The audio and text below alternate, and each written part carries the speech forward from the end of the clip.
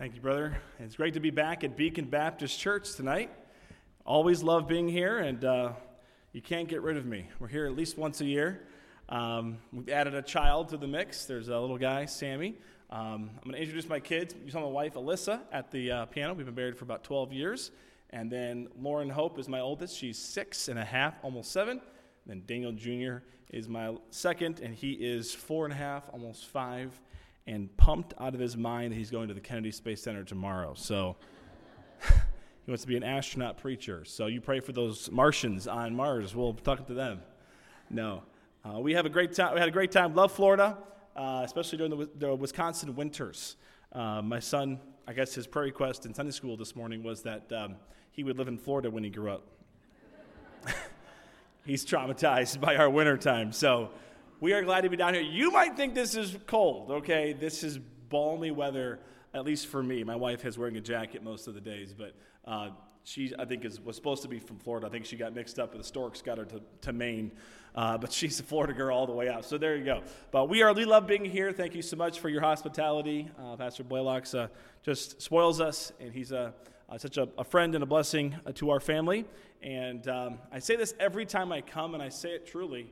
I go to a lot of churches, hundreds and hundreds of churches in my life, and there's not a lot of churches like Beacon Baptist, and there's not a lot of pastors like Pastor Blaylock.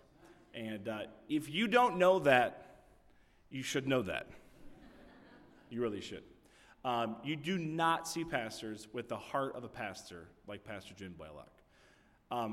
He not just likes people, he loves people, genuinely loves. I've never seen him love so many people, old to young and all in between. And personal, and knows everything about them. He's probably watching me now and embarrassing him. So you're not here, so I can say whatever I want. Live stream, wherever you're at. I'm talking to you. Okay.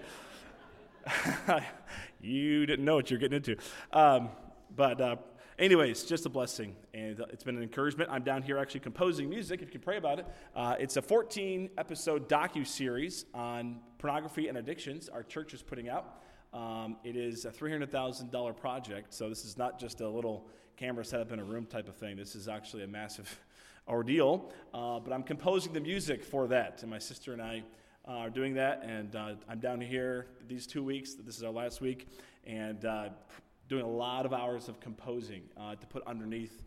You could even say like movie composing type of thing, a lot of under tracks and stuff. So be in prayer. It's the subject matter, addictions, is quite a big thing today. And obviously in our churches, it's gotten in, and it's tearing our families apart, it's tearing churches apart, and obviously the world, it's all about that. And obviously that matter of pornography is a huge deal. So pray against Satan if you could. If you're going to pray specifically against the satanic attacks. My wife and I and our family, and my sister's family, has really felt them hard. My sister actually just lost a baby, a miscarriage, just last week. We think there's a lot of just attacks. And we could appreciate your prayers, and obviously you're disconnected from it. But since I'm down here in Florida composing, I might as well mention that prayer request. So, and maybe even it'll come down to your church, the opportunity to be able to be part of that in the near future. But Hebrews chapter 11, you're already there. We'll get there in just a moment. And we'll look to a couple more passages as well tonight. But you ever heard somebody say to you these they make you nervous, these words. When somebody looks at you and goes, "Trust me." You know what I'm talking about? Whenever somebody says, "I'm 36, okay? Trust me." I'm like, okay, I probably shouldn't trust you. You know what I'm talking about? Trust me. This will be fun. No, it won't, okay? Trust me, this will be an adventure. Yeah, that's the understatement of the century. I've had a few of those, okay? Almost dying out in the Gulf on a boat that was supposed to be fun. Trust me. This will be fun. You know, every day we exercise faith in something, don't we? Something as simple as the pews you're sitting on, the car you drove to church. Up in Wisconsin, the rust buckets. Some people shouldn't put faith in those things. The stairways you walk on, the planes you get in. Probably shouldn't be trusting planes too much. 737 Maxes, right? Those, you've been reading the news recently? Doors blown off, things like that. That's always fun. You ever been in an elevator that you don't really want to trust? I was a kid at junior higher. Okay, this explains everything I'm about to say. Junior higher. I was at Indiana University at music. I was at music camp for 3 different years in a row, and they had this very old building, still there, it's very old, and they have these elevators. You could turn off the lights in the elevator with a switch. Well, the light would turn off, and the engine would turn off. Well, it sounded like, okay, it was just a vent, but it would go dead quiet, and it was so old, it felt like you literally turned off the thing. So we would just hang out in the elevator and then bump, the switch with nobody watching and watch everybody absolutely panic, like, no tomorrow. What's going on? Where's the elevator? And reaching through the dark, and then we turn it back on. Junior high fun, a lot of fun. But honestly, you've been in an elevator that's stopped. Maybe some of you have. That is a panicking moment, okay? What if it dropped, okay? Bungee cords? Anybody in here do bungee cords? Yeah, that's a thing for you? Look at that. Smart people today. Okay, good. Perfect. If you've ever been to the Wilds Christian Camp, they have this big drop swing. That is the dumbest thing that man has ever made. Especially when you add college-aged counselors running it who think it's the greatest thing in the world. I was on there with this guy who was about 4 inches shorter than me, and he used to be the owner. He was the owner of Skycam. You see those on NFL games all the time. He used to own Skycam. So I'm on there with him, and we go all the way up. We're pointed down. We're in this swing, this little swing, and we're 40, 60, I don't know how far, 6 feet above the ground. We're looking straight down at the ground, okay? And the entire time they're counting off from 10. Totally wrong, right? 10, 9, 8. It's literally 20 seconds away, or it's 3 seconds away. And then it just clicks. And that moment of the click, and you're like, I'm going to die. And it goes straight towards the ground, and there's literally right below where you're going to go, at the bottom point is a cement step. It's raised off the ground. You're like, why did they put that there? You're straight at it. You're like, I'm going to die. And then it goes out, and you feel like it snapped, because you know how the bungee thing works. Never again. I think I lost a few years off my life. But you know what? How easy is it for us as human beings, as Christians, to have faith in the practical, imperfect, earthly things of our life more than in the Almighty Creator God? Christian, listen to what I just said. We have an easier time sitting in our car made by human hands, going in a plane flown by humans who could be definitely you don't know what they're going to do. You're going in all kinds of different things. We're going on rides and amusement parks, and we're putting our hands in people's lives or in the lives of machines made by people. We have faith in that. But so many times, Christians, how many times every single day of the week we don't have faith in God? Yes, I know. It's quiet in here.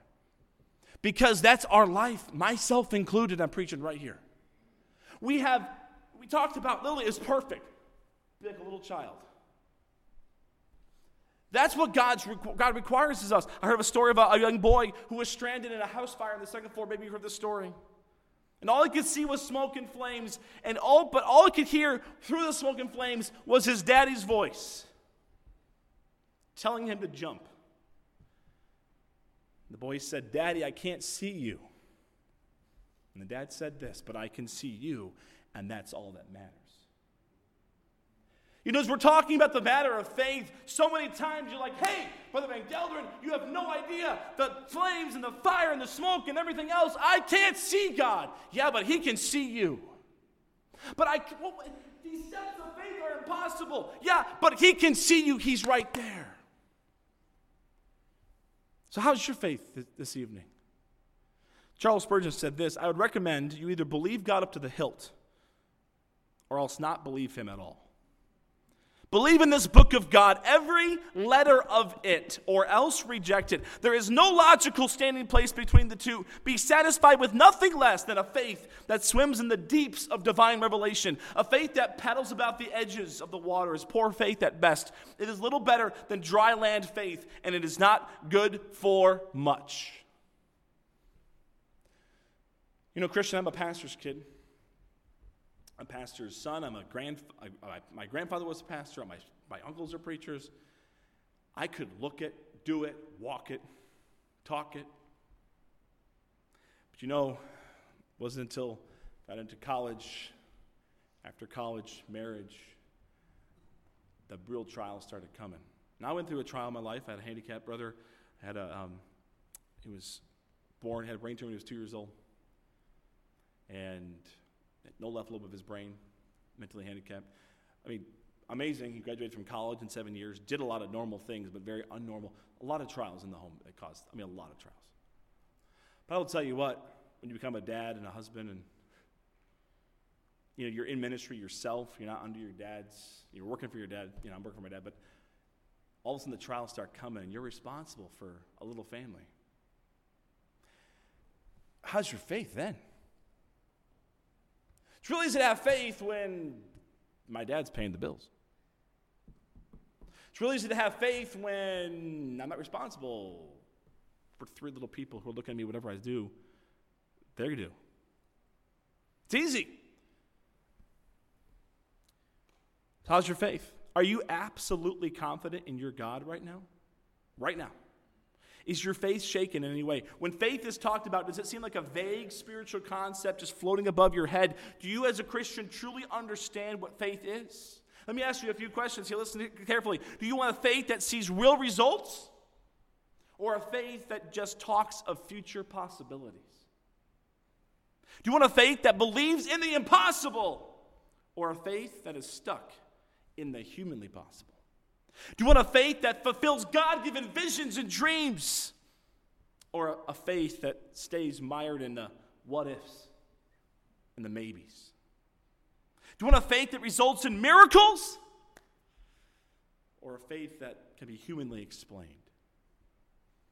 I think, Christian, if we were all honest, we would all want the first part of the question, obviously. How many times do we live talking of future possibilities, stuck in the humanly possible, staying mired in what if or maybe God, or humanly explained? I want to see 3 simple points, very simple points tonight about faith, and we'll be done. First of all, tonight, faith defined. Faith defined. Hebrews chapter 11, verse 1 gives us the best definition you can ever get of faith. Now, faith is the substance of things hoped for, the evidence of things not seen. Faith is believing in the promises of God. Not a blind faith. No, it's steps taken based directly on what God has said. You know how else you could say it?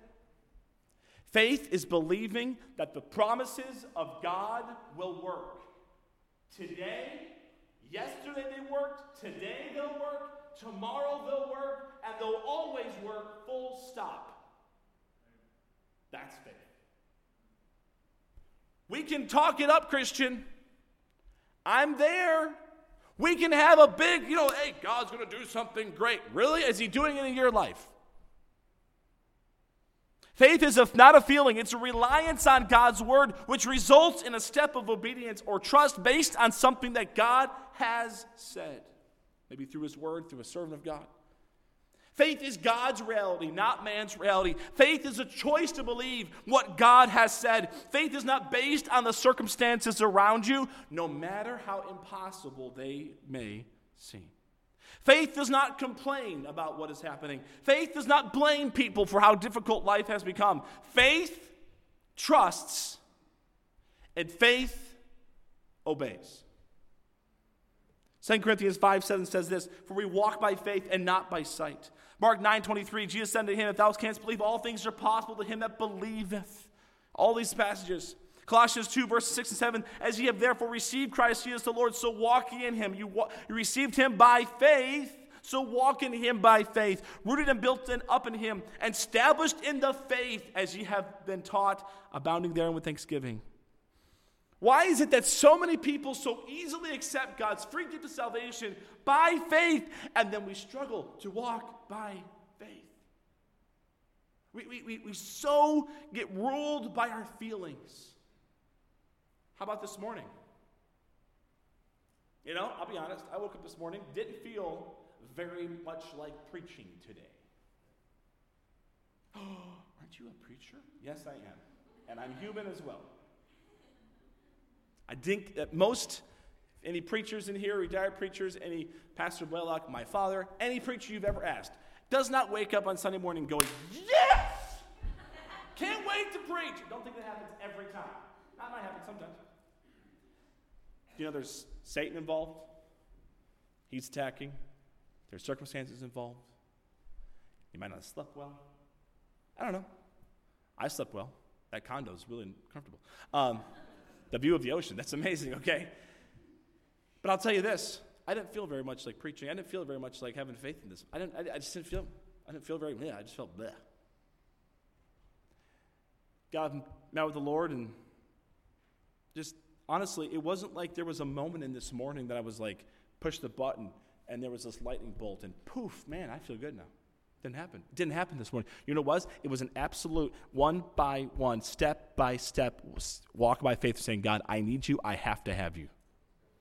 I wasn't there. This guy's not talking to you from some high, I am, but from some high platform of spirituality, like I've got it all together. This is one of those things, people, that I've got in my toolbox. Let me tell you, folks, this is what I got. No. Today, God had to help me. So what about you? We see this, we're going to talk more about this, but faith, is faith part of your life? We see faith defined, faith exemplified. Hebrews chapter 11 is the hall of faith. Anybody ever been to a hall of fame somewhere? Basketball, baseball, anybody? Anybody know? I've actually never been. I'd love to go someday to one of those. But you go to those hall of fame places, and what do you see? You see amazing feats, sports, accomplishments, exemplified. If you go to a military museum, that's kind of like a hall of fame for the military. We've been to many of those. And you go, we're going to Kennedy Space Center tomorrow, that's kind of like a hall of fame for astronauts. And you go and you see amazing feats of what people did. You know what's different about the hall of faith? It's amazing feats of what God did. We have all these names in here, but it's nothing to do. That's the irony of the whole thing. The whole hall of faith is so good because nothing in there has to do with them. They're only in there because God did something. You say, well, didn't they obey? They had faith? Yes.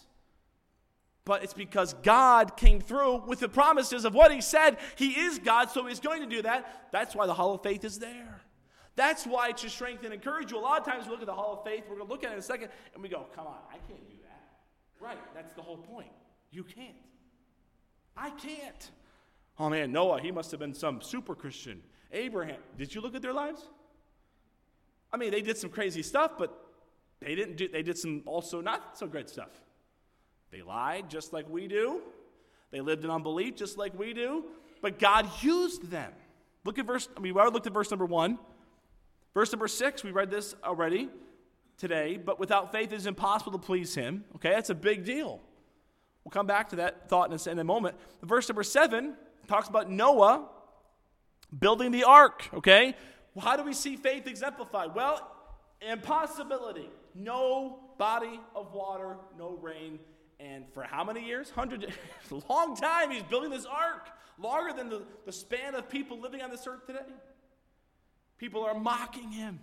And he's building this ark, and then God comes through with the flood.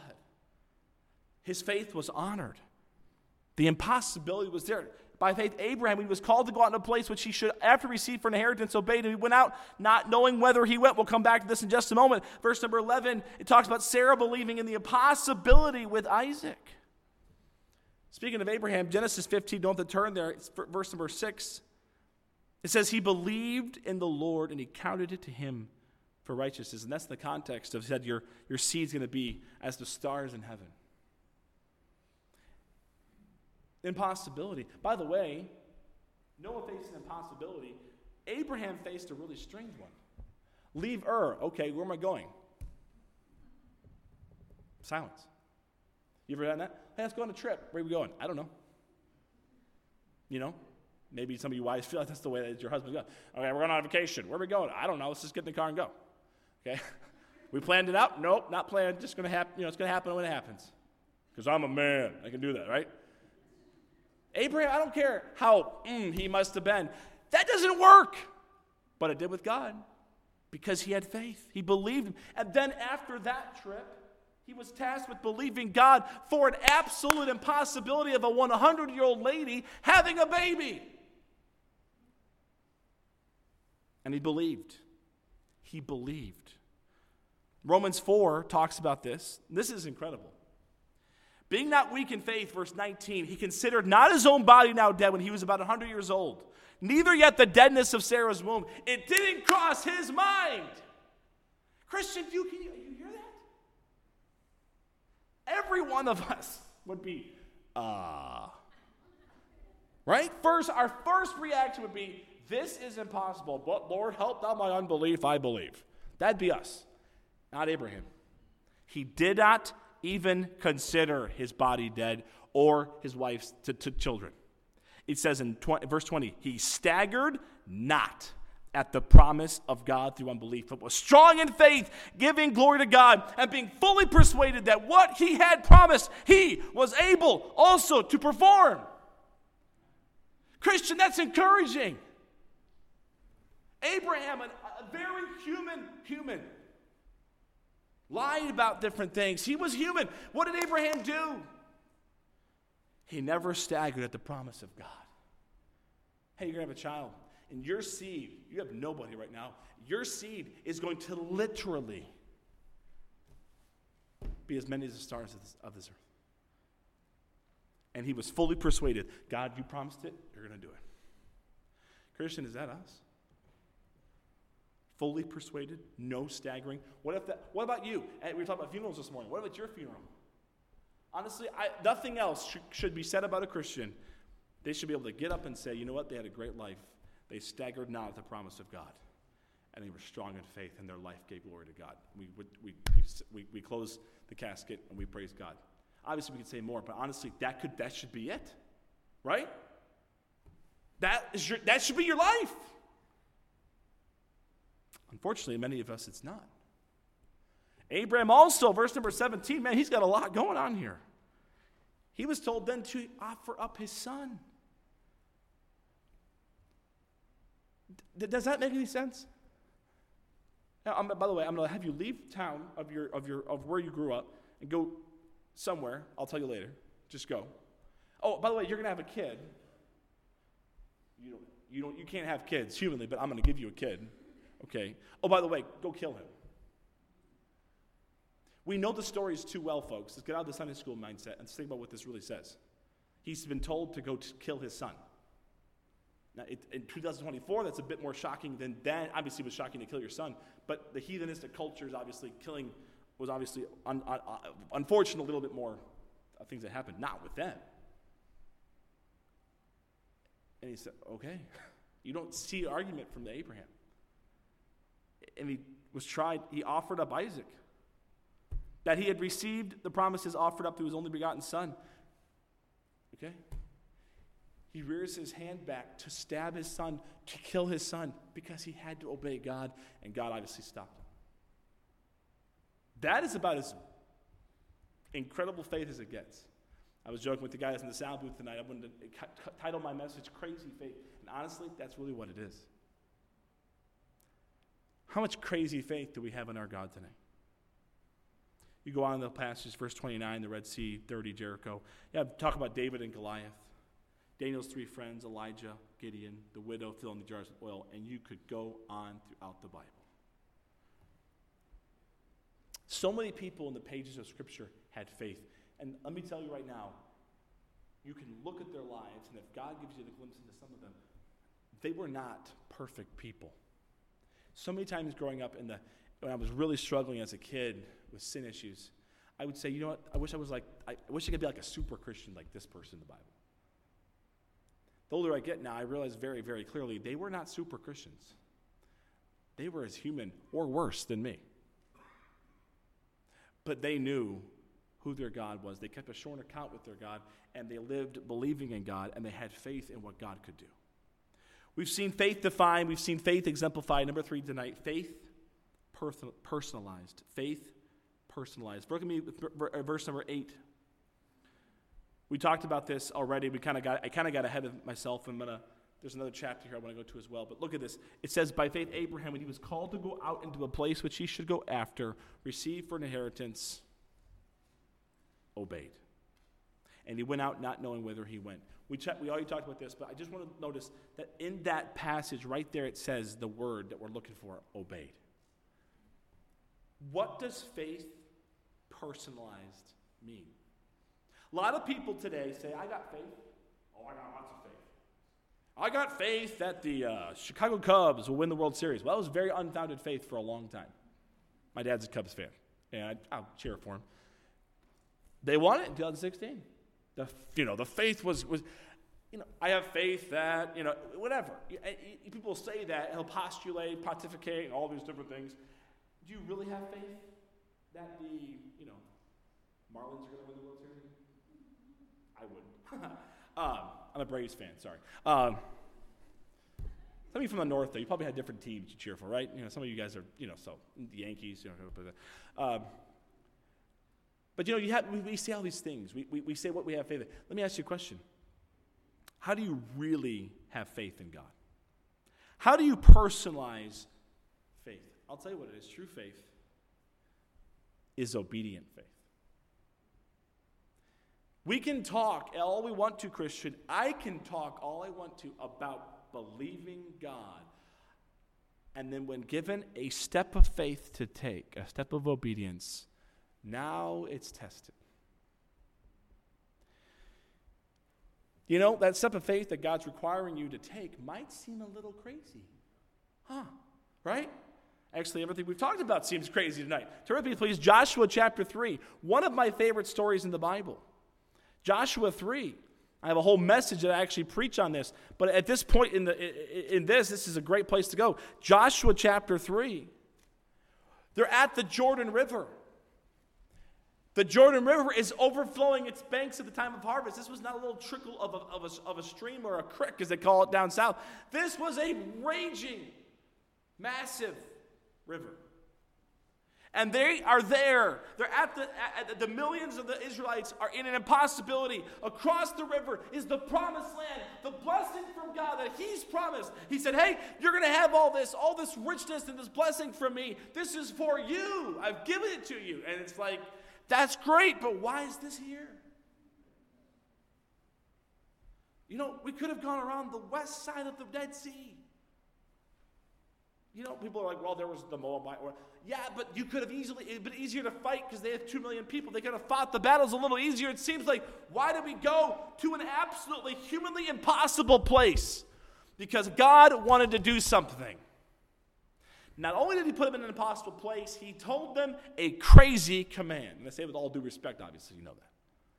He said, take the Ark of the Covenant, the most prized possession you have as a people of Israel, put it on the shoulders of the priest like you would, and go into the water.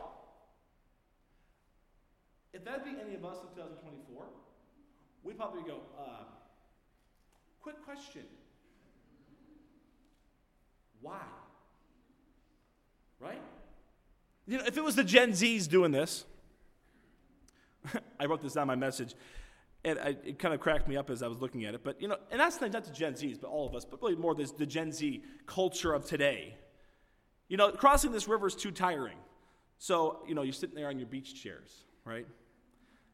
This looks more like fun, more fun to do this, and I can see some people building some sandcastles. I have a better idea than drowning. Why don't we build a bridge?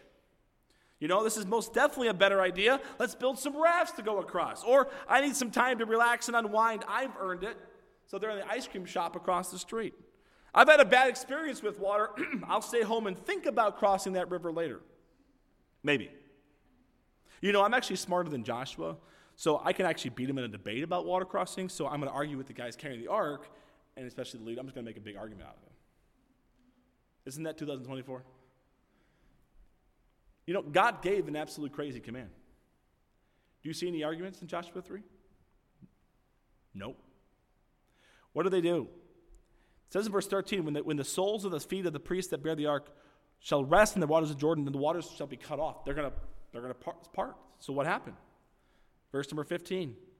And as they that bear the ark were coming to Jordan, and the feet of the priests that bear the ark were dipped in the brim of the water, verse 16, that the waters which came down from above stood and rose up upon a heap very far from the city Adam, that was beside Zaratan, and those that came down towards the sea of the plain, even the salt sea failed and were cut off, and the people passed over right against Jordan. On dry ground, adding in there.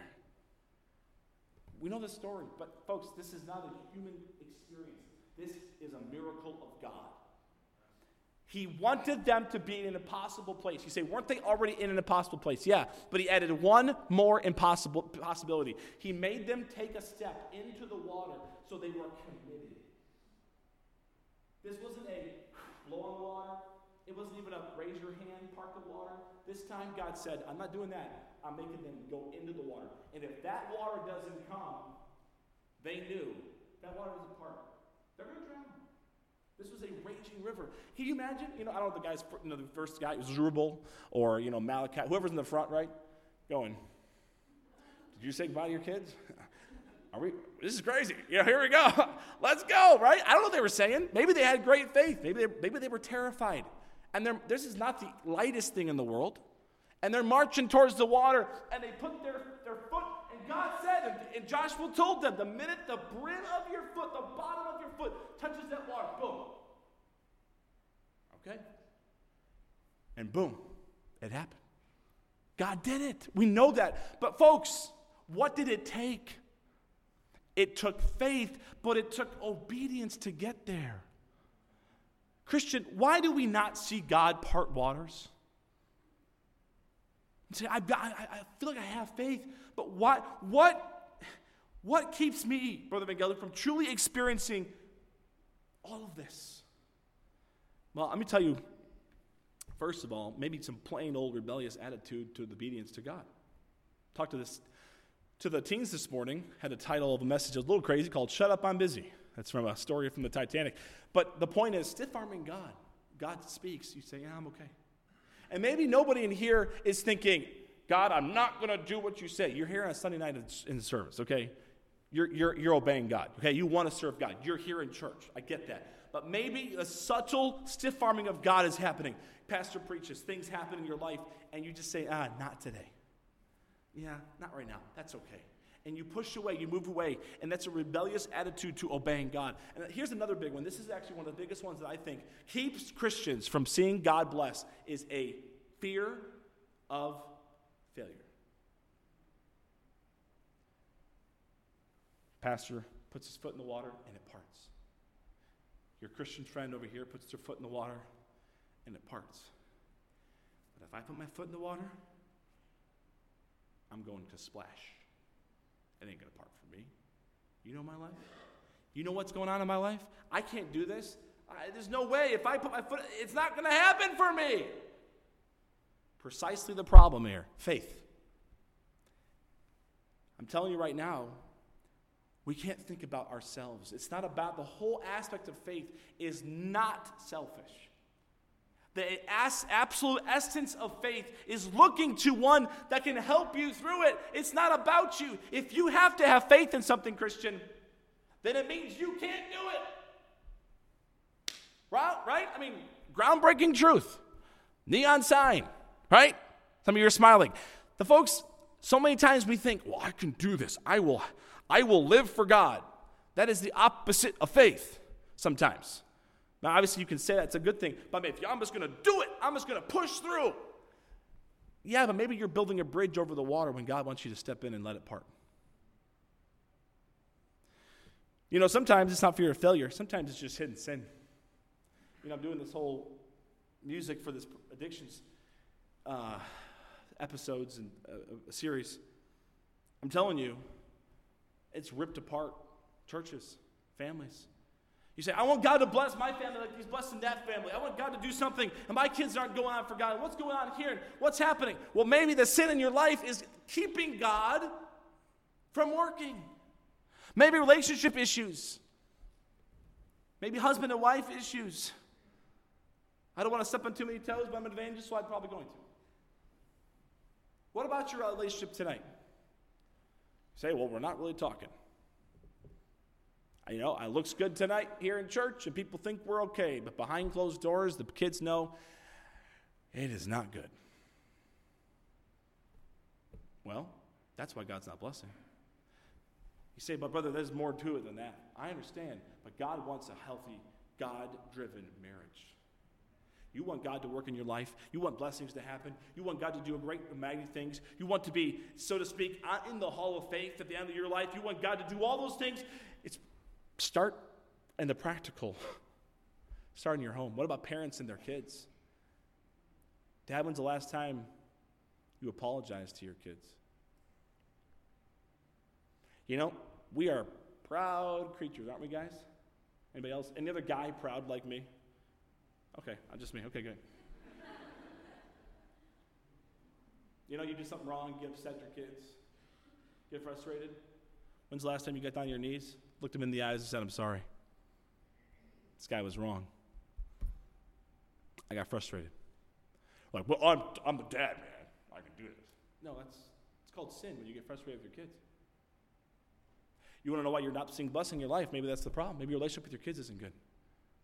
It's a big deal. I'm not a pro with being a parent. I've only had kids now for 6.5 years. But I'll tell you what, when there's a problem between me and my kids, there's a problem in my relationship with God.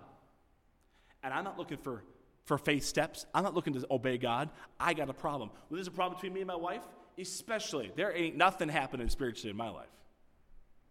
But folks, I will tell you this right now. So many of us as Christians have pushed away the sin. We've compartmentalized the relationship problems, and we said, I'll just go on.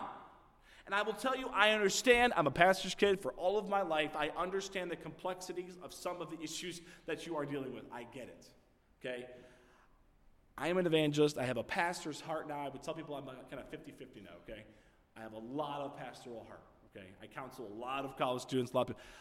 I bow down in respect to the pastors that have the patience to counsel people through for years. I couldn't do it, okay? You know what I'm talking about? Some of you know what I'm talking about. There is a great God-given patience for that. There's the complexities. I get that, but let me tell you this, Christian. You wonder why God is at work. When's the last time you cleaned house in your own life? You know, if Joshua would have had things in his own heart, if Joshua would have doubted God, if Joshua would have had problems, he would not have stepped up by faith, led his people to be by faith, and what would have happened? There's so many other things in our own heart, a complaining heart, a gossiping mouth, an argumentative spirit with God. What is in our life that is blocking the channel? If Joshua and the priests would not have had the faith to obey God with the crazy command to step into the water, they would never have listened to the even crazier command to walk around the city of Jericho 13 times. I don't think so. If Abraham didn't have the crazy faith to leave Ur, if Moses didn't have the crazy faith to believe God would part the Red Sea, if Elijah didn't have the crazy faith to believe that God would send the fire and send the rain, if David didn't have the crazy faith to believe that God would kill the giant, if Daniel didn't have the crazy faith to believe that God could strengthen him and his 3 friends on the most simple of food, if Shadrach, Meshach, and Abednego didn't have the crazy faith to believe that God would save them from the fire, if Peter didn't have the crazy faith to believe that God would do a miracle at Pentecost, then what would the Bible look like? You say, well, God would have raised up other people. Yes, but look at these guys. These guys and who I read, this is a hall of fame of losers humanly.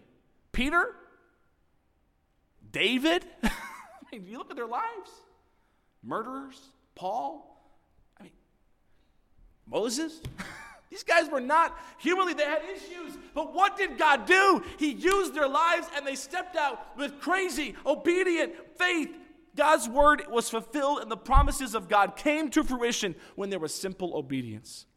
A.W. Tozer says this: God is looking for people through whom he can do the impossible. What a pity that we only plan the things we can do by ourselves. Faith does not operate in the realm of the possible. George Mueller says this: there is no glory for God in that which is humanly possible. Faith begins where man's power ends.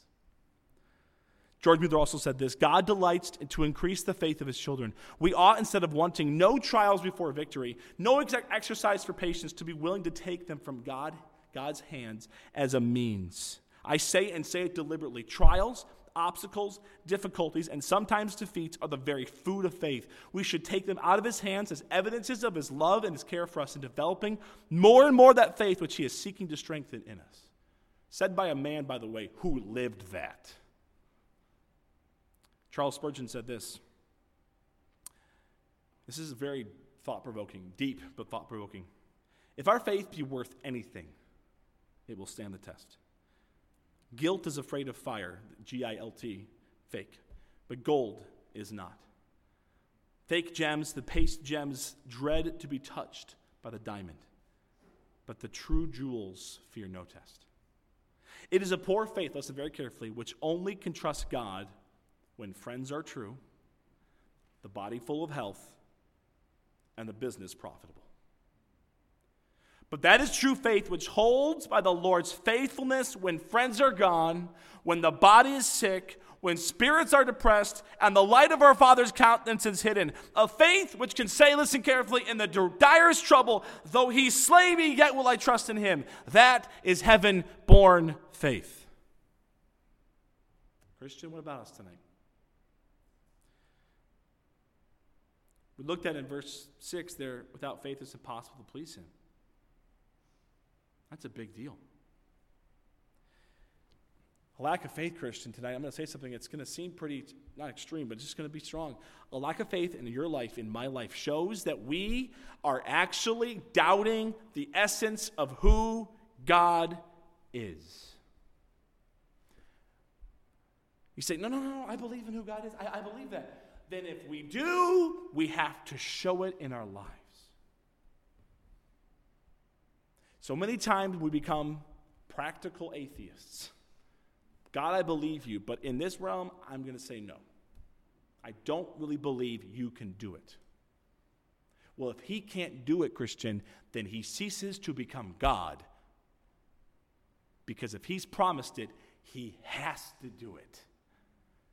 Now, isn't that an awesome thought? An awesome in the entirely full use of the term, an awesome thought to think that if God has promised it in his word, he has to do it. Well, you want to see the Jordan Rivers parted? Do you want to see Jericho's walls fall? Do you want to see God do something, your dreams and visions fulfilled, your children go on for Christ, your life be something that God can use? Maybe just in the practical aspect, you have some needs in your life and some trials and the fire and smoke, so to speak, of that one illustration at the beginning, and there's so many things happening, and it just seems impossible. You say, I got to have a breakthrough. I'll step into the water. Maybe God's leading you to do something. It's a little crazy. Do something to obey him. I don't know what it might be. Obey your God. It's time to see obedient Christians, full, immediate, unconditional obedience to the King of Kings and the Lord of Lords. You know, Christian tonight, he demands it, but he deserves it. If he's your Lord tonight, then with a heart full and overflowing with gratitude and love, obey him. Believe God. Step out and obey him. You doubting him, you can trust him. He's trustworthy. Struggling to obey, you can trust him. He loves you. If you're discouraged, you can trust him. The story of Jim Elliot has been told many times around. He went to school at Wheaton College. He was in school at the same time my grandmother was in school. Jim Elliot was the real deal in college. He was the real deal up until the end of his life. What made Jim Elliot so special? Crazy faith. Nate Saint, all the rest of the guys. Crazy faith. You say, what are you talking about? They were not fools. They knew what was going to happen. They were pretty aware of the fact that it was possible to happen. If you don't know the story, they were trying to reach the Auca Indians. And that fateful day, the world would call it fateful, but honestly, God used that day. They flew under the sandbar, finally making contact in person with the Auca Indians. And instead of the Auca Indians receiving them as the savages they were at that point, they didn't know any better. They killed them, all 5 men. And the world would look at Jim Elliot and his men going to that sandbar to reach those people as the biggest waste of a life. They would laugh in the face of people like that. What in the world? Did God lead them to go? He did. And you know what happened? I think you know the story, but if you don't, a couple years ago, our missions pastor, Pastor Mark Gilmore, my uncle, visited Ecuador. And I have a picture of him somewhere on my phone, of him standing next to a short little man, one of the killers of Jim Elliot. That man has been a believer for decades now. And that man has started churches all over Ecuador, the jungles of Ecuador. The Auca Indians have been reached for God. There are churches everywhere, because of those 5 men. You know that it's crazy faith. They had to do something that actually cost them their lives. Folks, I don't think God's asking us to do things right at this moment that cost us our lives, but it might cost us what we think our dignity. It might cost us something. It might look a little weird. It might look a little strange. It might seem weird. It might seem embarrassing. It might seem out of step with what I'm used to doing. You want to believe God? You want to have true faith in your life? You want to actually live like the people on the Hall of Faith lived? Okay? Well, let God do it. You say, how does that work? Obey Him. Simple. Okay, kids, let's sing. Obedience is the very best way, but not for my life because I don't do it. I'm kind of serious, adults, aren't I? We preach it, but do we do it? Every head bowed, every eye closed. Let me tell you right now, before I go on with the invitation, God's working in my heart. I'm not just saying that as preachers would say, I'm truly saying that. All of us face impossibilities. Some major impossibilities. All of us face discouragements. Some of us need to get back on the ground of faith. Believe that God is who He says He is, and He will do what He says He will do. That's faith. And really what shows that is that step of obedience. And tonight, God might be telling you, again, maybe it's the first time, maybe He's been telling you this for a long time, what He wants you to do. I could go through many, many times where God made me make a step of faith, having to buy my house. Didn't get the illustration tonight, but that was a huge step of faith. I had to give up what I was living in. Felt like I was going to be homeless. Long story, but God worked. Crazy things. These things that I had to do, and you know it too. We've all done it. And you're sitting here tonight, and your heads are bowed, eyes are closed, and God's pricking you in your spirit. You say, Brother Gelderen, pray for me. There's some things I got to do. There's some steps of faith I have to take. I got to obey God tonight. God's telling me tonight, please pray for me. I want that kind of blessing that God has. Anybody here, raise your hand. I'm not going to point you out in person. Just going to pray for you. Anybody here? Amen. See those hands. Amen. Let me tell you this here tonight. The first step to victory in your life, raising your hand is not a secret formula. But sometimes humility is the key to all of this. Dad, are we humble tonight in our needs? Husbands, are we humble? Wives, moms? What is God doing in our hearts? Maybe you're here tonight, and maybe you're visiting. I don't know Beacon Baptist that well. Maybe you're visiting, and you really don't know what we're talking about. You don't know who God is. You don't know who Jesus is. You don't know what these terms are. Maybe tonight you want to know more about salvation, getting saved, and knowing more about Jesus. And you say, I don't know what that means. I don't even know what you're talking about. I would like prayer tonight. Anybody here like that? I'm searching for God tonight. You're remiss to not go through a message. I know Sunday night crowd typically don't have a lot of people like this, but maybe there's somebody here. Anybody here like that? Lord, we thank you so much for what you want to do. Lord, as the invitation goes, Lord, I pray you'd help each one of us to obey you in a great and mighty way. Lord, you have to give the strength. We can't obey without your strength. But Lord, I pray we'd have that faith to obey. That crazy faith, Lord, that just doesn't care, but just obeys you. So Lord, as we go through this time of invitation, Lord, I pray we'd help us not to stiff-arm you, but to obey you. And we'll thank you. Every head bowed, every eye closed. Let's stand together as the piano plays. If anybody, as the Lord is leading in your heart, if anybody, God's dealing in your heart, you can come to the front of the altar. I think we're going to sing the song here in just a second. But as God is working in your heart, come and talk to God tonight and get that in your heart. Take that step of faith even tonight by obeying Him. Trust and obey.